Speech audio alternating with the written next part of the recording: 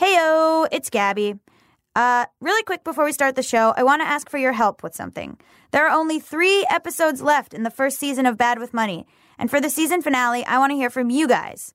So send an email or a voice memo to badwithmoney@slate.com and tell me some ways the show's helped you be better with money, made you worse with money, just how it made you feel.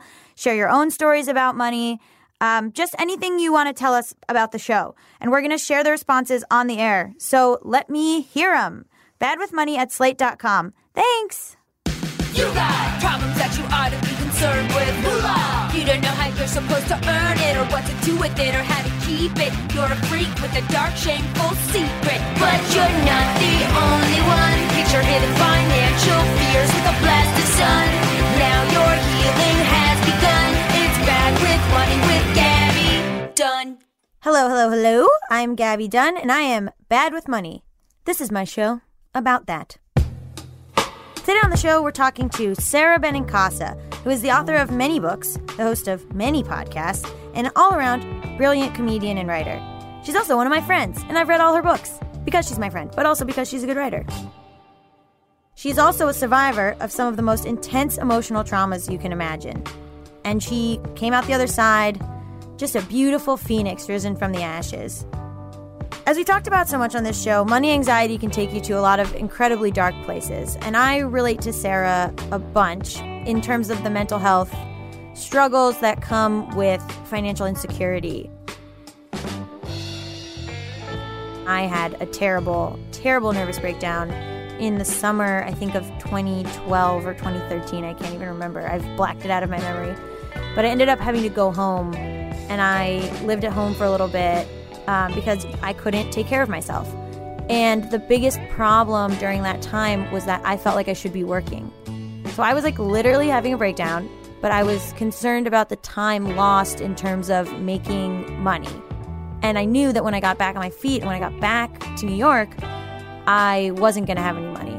And that it was all my fault because I was mentally unstable and because I wasn't able to take care of myself mentally. I ended up going on medication, which I'm still on now. And it would have been the same if I had broken my leg. But to me, it felt worse because people understand when you break your leg. And people don't understand when you can't work because you literally can't get up off the couch because you're shaking. That's literally your body saying you can't work. You're done working. You've worked too much. But it's hard to do when you don't know where your next paycheck is coming from. And you know that if you take the time off, you are going to suffer later because you're not going to be able to buy the food that you want. So we're going to talk to Sarah Benincasa about all this stuff. She wrote a lot about that kind of thing, like I said, in her book, Real Artists Have Day Jobs. And she joins us in studio right after the break.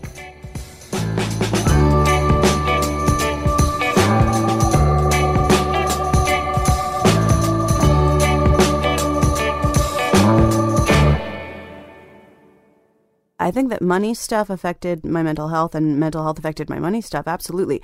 I think that at this point in time, I'm actively dealing with the repercussions of having been in my 20s and living in New York City and pursuing my dream as a comedian and working different jobs during the day and then doing comedy at night. Tons of jobs. I do. I still have tons of jobs. Yeah. A zillion jobs. And yet I've never been in a place where I felt financially comfortable. So I've taken money from family, which I'm in a seat of privilege to be able to do that. I've taken money from credit cards, which is really not a great idea. That was my issue. I absolutely have, a ton of credit card debt. I have student loan debt from, I did a master's in high school teaching at Columbia, at Teachers College.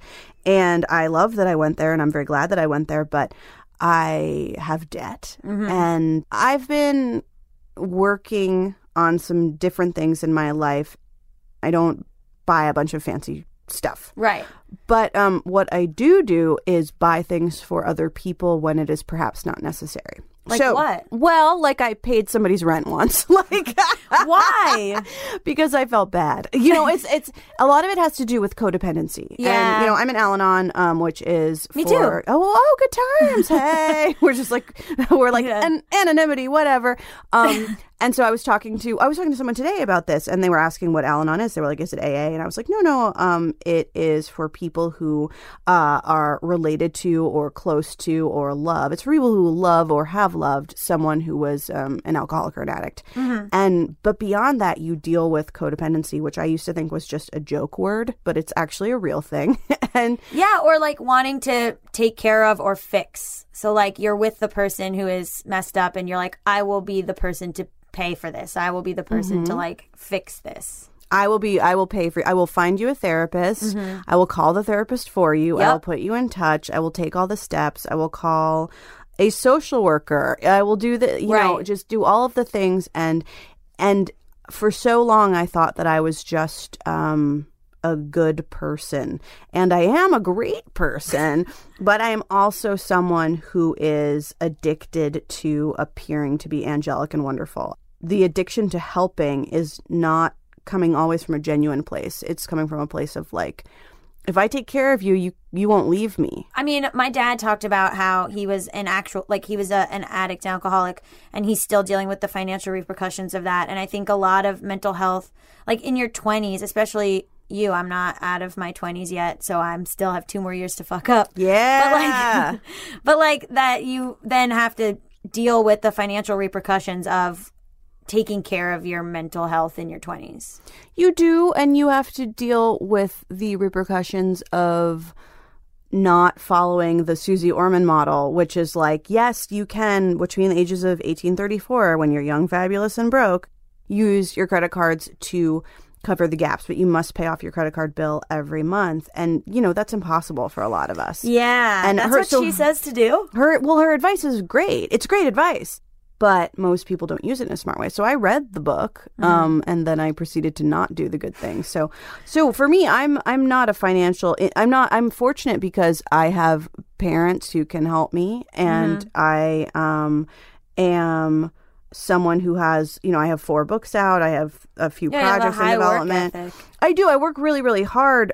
But in our world of freelancing, that means you're chasing checks a lot. Yeah. So I'll get what feels like a ton of money at once, and it's not really to most people, but it feels like a lot to me, and then nothing for a while. And I spend a lot of time chasing down checks for $150. Right. And you have to email them 4 or 5, like you're like, come on. Send it. It was 6 months ago I wrote this for you. Right. And so I'm in a place right now where I've just been updating the helk. I tried to say heck and hell at the same time. The helk out of my LinkedIn because I've started doing like writing branded content more and doing more kind of advertising type stuff. And I want to expand it more because I genuinely enjoy it and always have, which people are like, ew. And I'm like, no, there's money in them there, Hills. And I enjoy storytelling in various ways, and I enjoy it the most when I feel like I'm helping someone or I feel like I'm getting tons of money. And so I actually like writing. I like somebody going, okay, this is a widget company. Write a blog post to make it sound awesome. And I go, okay. And they pay me a ton of money to do that. And it's great. And so I want to do more and more of that. My book, Real Artists Have Day Jobs, I wrote it in part for myself, to remind myself, like, yeah, making money's awesome. And I'm still an artist, even if I'm working for some giant corporation selling widgets as well. That's cool, too. As long as you do your art, you're an artist. I'm not saying you're a good artist, but if you do it, you're an artist. Do people think because you're working so much and you're very transparent about the stuff that you're working on, do you think people view you as wealthy? Yeah. I mean, I think there are some people who just think I'm like a spoiled rich kid, and then there are some people who think that I am a self-made wealthy person, and they're both a little bit right and a little bit wrong. No, so they're not entirely, on the money either way. In what sense are you each one? Well, I have been seeing a new psychiatrist, and I worked out a payment plan that works, or I can pay her full fee, just not all at once. Right. So that's good. And my parents helped me out with that for sure. They definitely pay for probably 75% of that psychiatrist. To some people who are listening, that's going to sound like spoiled rich kid shit. And to other people, they're going to go, but that's your doctor. That's what your family should do. You would do that for your kids. So it all depends on somebody's opinion of what spoiled means. Yeah, or how bitter and sad they are. Right. How bitter and sad they are, how they value the concept of mental health care. Right. Like it might not, it's not worth it for you to be in therapy or something. There are some people who would would hear that and would say, oh, God, that's, what do you have to go talk about your feelings? We're all depressed. We're all anxious. Yeah. You privileged piece of shit. So I guess that's what that's what I mean. And so there's validity to all of those opinions. My opinion is that I'm very fortunate and grateful. To your point about the part where people think, oh, well, she's entirely self-made. Well, that is also, that's not true. But the part of it that is true is that I work really, really hard. And I do carry a lot of debt and pay a lot of bills myself but like a grown-up. they think you're getting more money. Like they think, they think I'm rich. If you sold a book, you're wealthy. So if you've sold 4 books, you must be a millionaire. Yeah. And I've sold 5, my friends. My next one comes out next year. It doesn't have a title. Talk about the reality of making money from stuff like that. So with a book, typically what happens is that you get an advance. And so you get an advance, you get half of it generally up top upon signing. Then you have to deliver a publishable manuscript within a set period of time. And so that does not mean any old manuscript. That can mean a manuscript that they like. And then once it's in tip-top shape. It hasn't like before it goes to copy edits and stuff, but once you and your editor have agreed on it and they're like, this is awesome, let's send it ahead to production where they start to make it look good. That's generally the point at which your agent says, if you're working with an agent, says, okay, time to give me the second half of that money. And then the idea is that once your book makes back that advance for the company, then you start to earn royalties. Yeah. And I have never earned royalties on any of my books. Like, stores are full of books. It's not like every single one has made every person a bajillionaire. Oh, my God. Of course not. No, the people I know for sure who have made royalties on their... Like, I'm thinking... J.K. Rowling. Yeah. Well, I was thinking about it the other day. I thought... Who do I know? What authors? I know critically acclaimed authors. I know these amazing authors. Like, who do I know for sure has made royalties? And like, my answer is Neil Gaiman. Like, he's my friend who's made money off of his That's it. And I have I have friends who are these awesome. I mean, they won prizes and awards and all kinds of stuff. And like, that's someone who I comfortably can say, like, yes, Neil has made royalties off some stuff in his day. Like, in Good Omens did okay. There's a difference between success and financial viability. Yes. So I wanted to, talk about self-care a little bit, which you talk about in your book, Real Artists Have Day Jobs. So you have this really beautiful chapter called It Gets Better Mostly.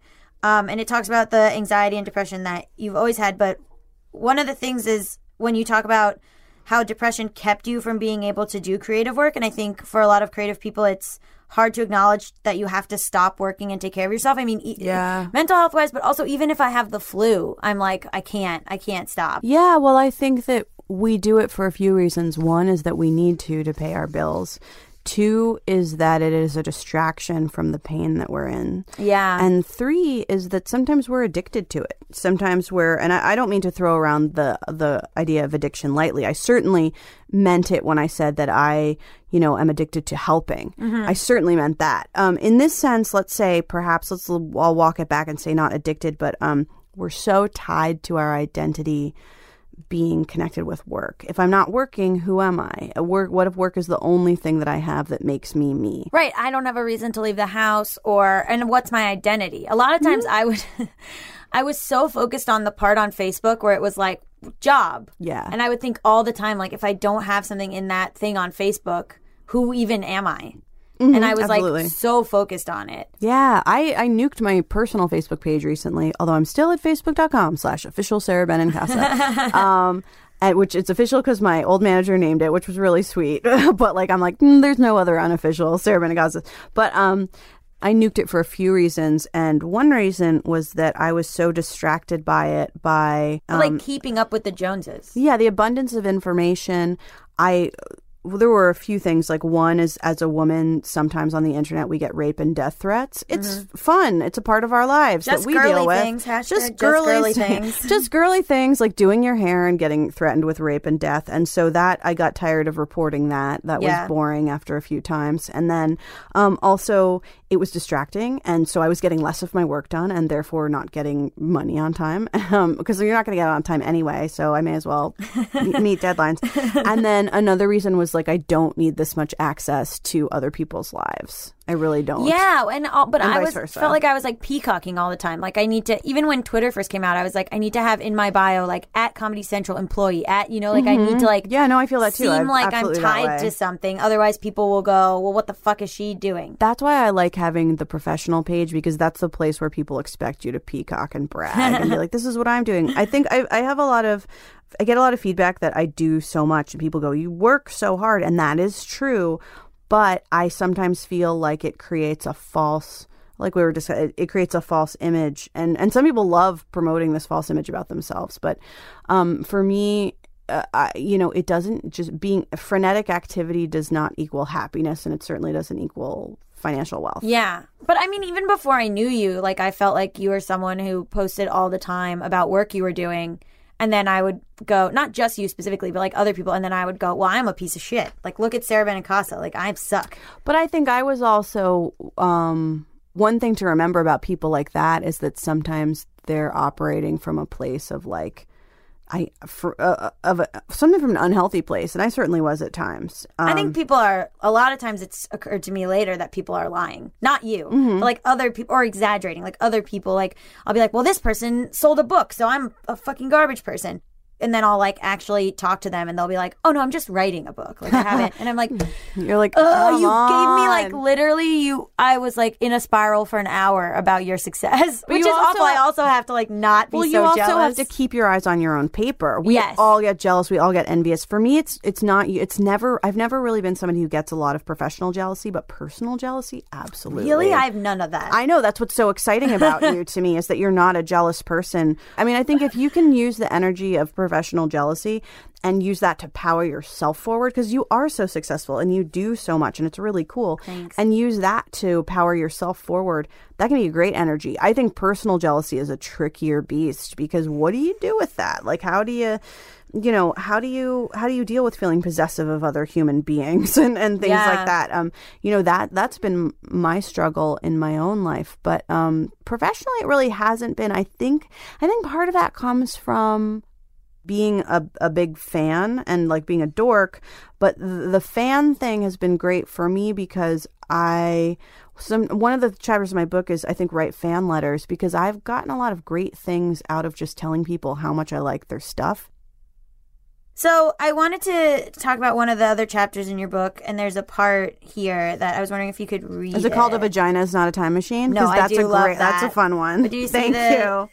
And then you can talk about it if you read it. Sure. This is called Feel All the Feelings. And it says, the most annoying thing about feelings is that they will emerge one way or another, regardless of how hard you try to get rid of them. You can try to drink them away, smoke them away, fuck them away, snort them away, eat them away. You can put a needle in your arm or cut yourself or walk into a bar and punch the first guy who looks at you funny. I don't suggest doing any of these things. I've done a few of them. They don't work. Eventually, the levee breaks. Eventually, you feel what you pretended not to feel. So I feel like it's come up on this show a bunch that I've used money, specifically spending quantities of it I don't actually have, or as like a way to subvert bad feelings. And I actually talked to Sarah Schaefer about this too, cool. about using it like I think, and it's come up a bunch as like money being related to substance abuse and stuff. So do you think money falls into this category that you're talking about of like spending and trying to, money buying happiness, as it were? Mm-hmm, absolutely. Yeah. Any compulsive behavior is a distraction. Mm-hmm. And so certainly compulsive spending can be a distraction. I have gone through times in my life where I've gone on a real Etsy spree. Yeah. And we all pick our poison. And for me, it's the charm of this illusory handmade existence that I can purchase from a housewife in Iowa. And I will do that. Or do you live in a charming craftsman home and make reclaimed leather hand-tooled, like, dildos? Cool. My friend needs 6 of those. Like, I certainly came from a family in which I had parents with 2 very different money styles. And what were they? Mom is a spender, dad's a saver. Mm-hmm.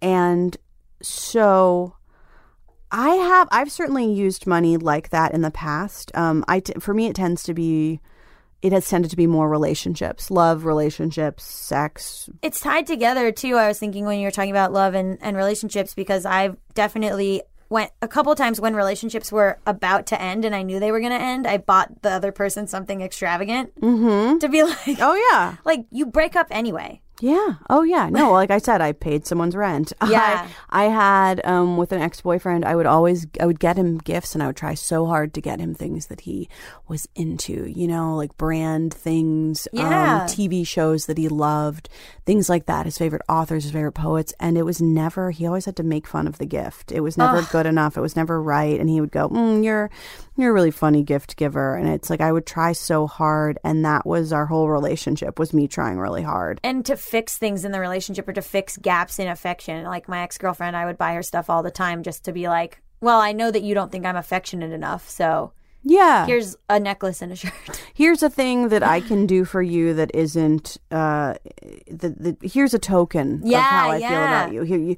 And because then you can't be mad at me when I'm not affectionate to you because I just bought you something. Oh, that's really interesting. I guess I've done that after the fact when I feel like I fucked up in some way. What sucks is that when you realize it's not going to come back. You know, it took me spending a lot of close time in a short period of time with somebody who just took for me to really understand, like, I have a problem because I'm just this person is taking and taking and taking, and I'm giving and giving and giving. And I keep doing it even though I'm starting to see what this person is doing. And why am I still doing it? I think a lot of times feeling like really broke when you're working hard as an artist is tough because there's not a lot of like obvious ways to fix the problem. And I guess I wanted to talk about like why you wrote the, like, it seems like real artists have day jobs would be an obvious sentence, but it is super not an obvious sentence. No, it's not. And people take different things from it. Feeling like guilty about it and like why you called the book that, and you know. Yeah, I wanted people to feel affirmed and validated as artists. If you do your art, you're an artist. If you do your sport, you're an athlete. People think once I become a good enough artist, I will not need extra income. Yeah, and that's not true. You know, people have a very magical dream of how it works. I did. When I was a little kid, I thought that once you wrote a book, you were rich. And that's not, we don't value art in the society that way necessarily. You can be rich if what you make makes other people money. And so Tom Cruise, my best friend, is rich because what he does makes other people a shitload of money, and it's been that way for a long, long time.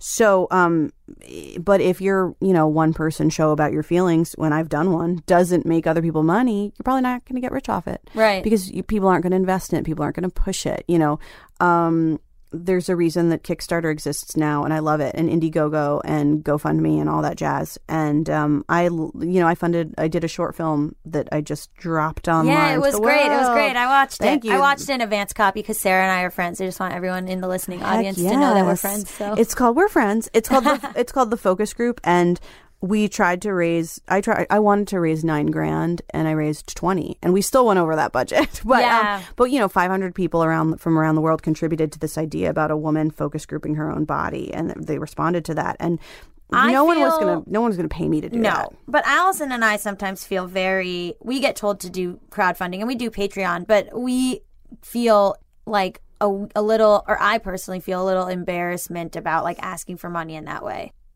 I still have this mentality of like, well, if it's any good, someone will give me money to do it. No, not true. I know. And also, I think especially for something like what you did with Focus Group and like the queer content and stuff that I want to make, it's like people that are giving that money are like starved for content about women like you, women like me. And so your own they're like, fine, I'll pay for what I need because I'm not getting it from mainstream Hollywood. Absolutely. I mean, Coca-Cola was not knocking down my door to do product placement in my movie about being a woman who takes off her clothes in front of a focus group to find out how she can improve herself. Right. For some reason, they didn't respond to the material.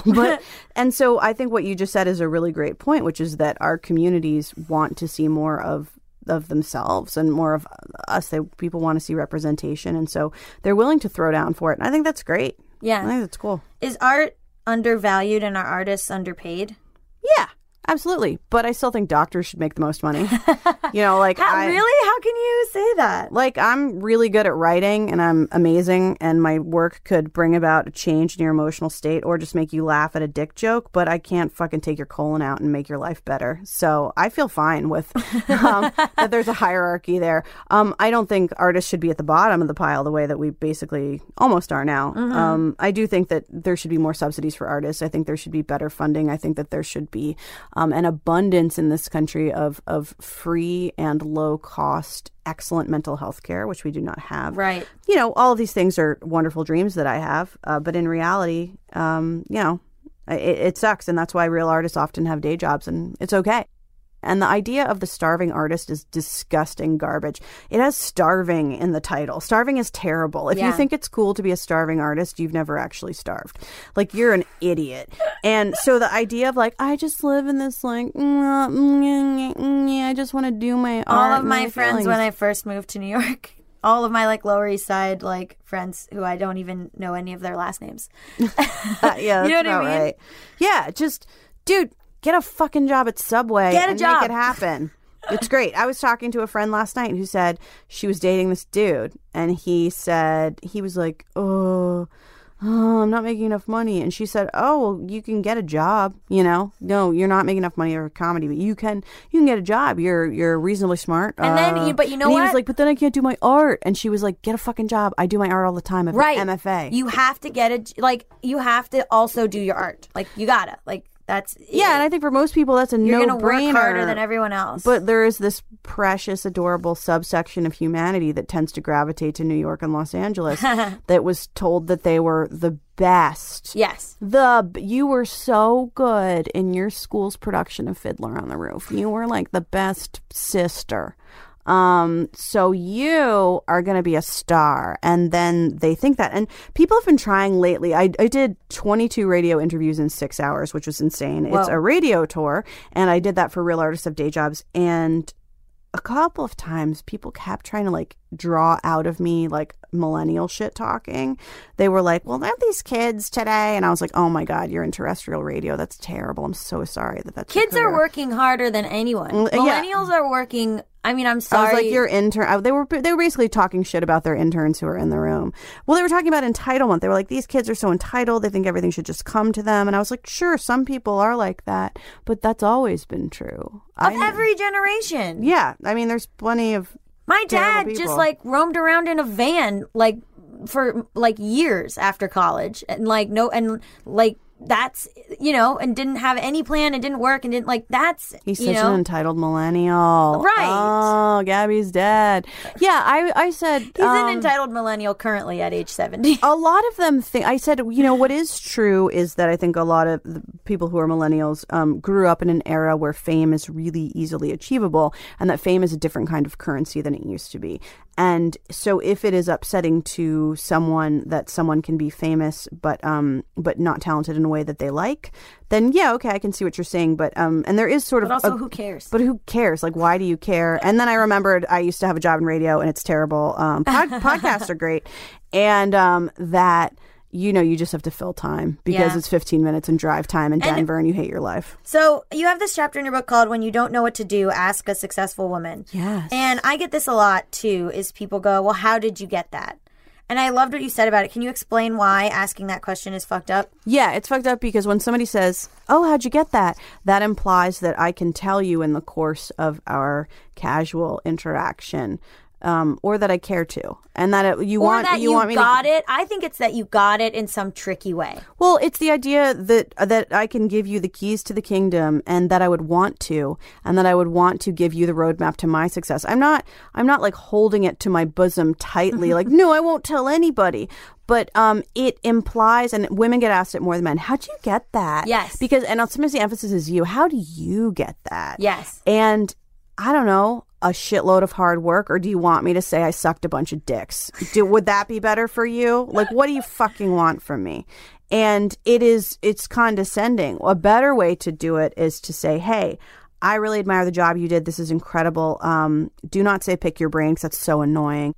You should instead say, hey, love what you did. It's really cool. Here's a specific thing that shows you that I actually absorbed what you did and I'm not just being a piece of shit.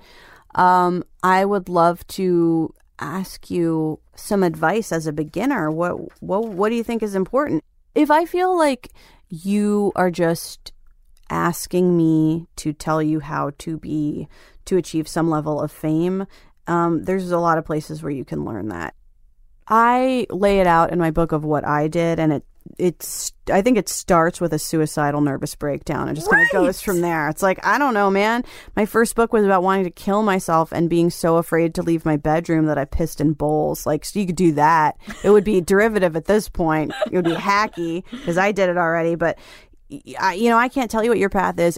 I can say, what I say is look at a successful woman and either ask her for advice or look at the people who you admire the most and then do what they did. And that doesn't mean copy their content because you'll get sued, but it means make some of those choices. So when I wanted to be a great stand-up, which I never achieved, but I was an okay one, I looked at what Margaret Cho did. And when I also realized I wanted to transition more into storytelling and a more theatrical performance, I looked at what Margaret did. I looked at what Mike Birbiglia did. I looked at what John Leguizamo did. And throughout, as I was thinking about writing, I looked at a few different people. I mean, I looked at Neil, not that anything I do is as wonderful as his or that we have much in common, like in terms of style, but I looked at what he did and the fact that he had a diverse career in different capacities of writing was impactful on me. And I saw that with a lot of different people. And you have a chapter in the book where you talk about radical overconfidence, which is a thing that you and I both, I think, have. Yeah, we're great at it. And people really respond to it. Yeah, can you talk about like believing in the greatness of your work? Yeah. And the balance, because Allison has told me sometimes that it's very off-putting. Well, I think that I don't promise anything that I don't honestly believe I can deliver on. Yeah. I mean, I do a lot of like, Just Between Us is a changing the face of sketch comedy on YouTube. Like I'll do like these big, and Allison will be like, you have to stop like overselling us. And I'm like, if we don't believe that we're the best thing in female duo sketch comedy on YouTube, nobody else is going to believe that. Yeah, that's what if I don't advocate for myself, sometimes comedians who are like, I have a couple of former friends who are like, I don't think they know they're former friends. They may have noticed I just stopped paying attention to them. Great. But like, they were comedians and they were real underminers because they were upset that I was getting things because they were jealous, bitter people. And it wasn't so much about me as about them not working hard enough or being talented enough.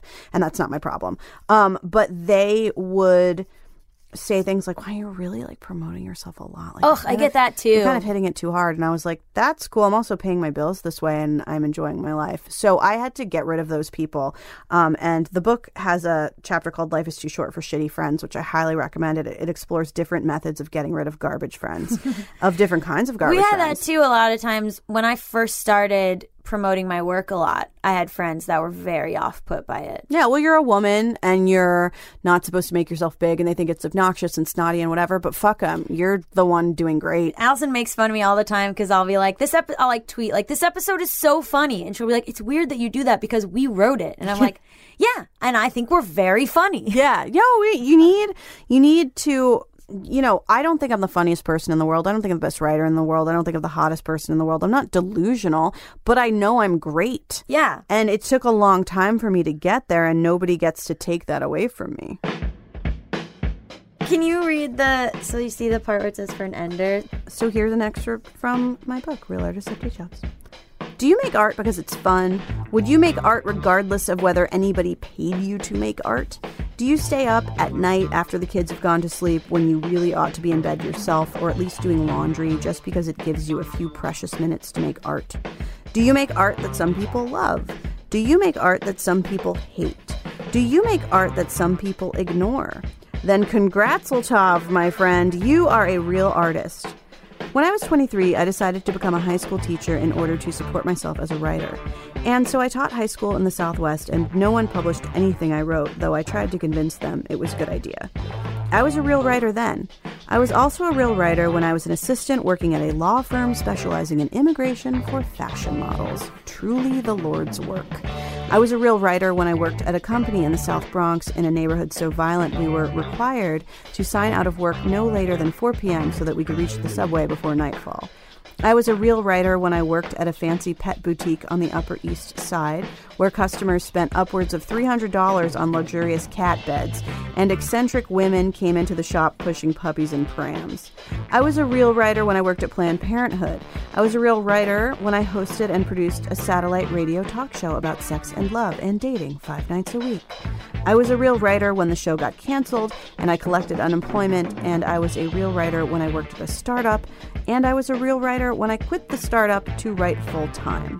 I am a real writer now, and I will be a real writer until I die, whether or not I always do this as my full-time job. I have had day jobs in the past, and I have no reason to believe I will not have day jobs in the future.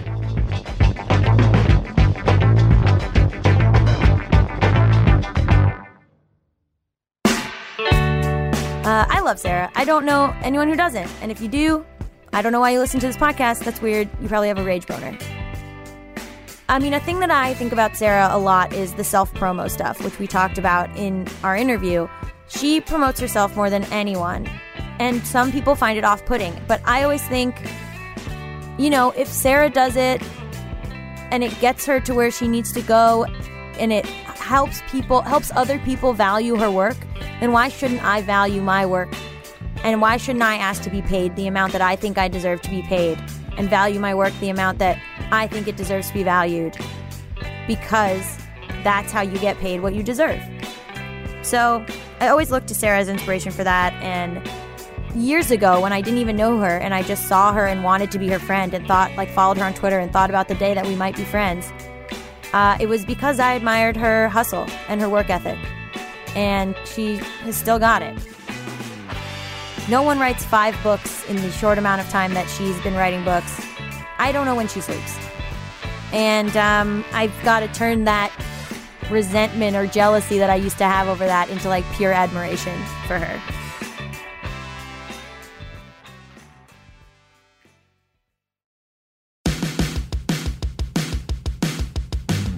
Thanks for listening to Bad with Money. If you like the show, please rate us in iTunes, subscribe, and tell all your friends who are also bad with money. Also, feel free to tell your friends who have the kind of day jobs that involve 3 martini lunches and staff retreats to Ojai. Whoever you are, please hire me to your company. We are part of the Panoply Network. Our producer is the beautiful Sam Dingman. Laura Mayer is Panoply's Director of Production, and Andy Bowers is our Chief Content Officer. Our engineer is Jeremy Underwood. Original music for our show is composed by Zach Sherwin, Mike Kaplan, and Jack Dolgen. Our theme song is performed by Sam Barbera. Our show art is by Cameron Glavin. I'm Gabby Dunn, but I hope you knew that by the time you reach this part of the podcast, and I will talk to you next time.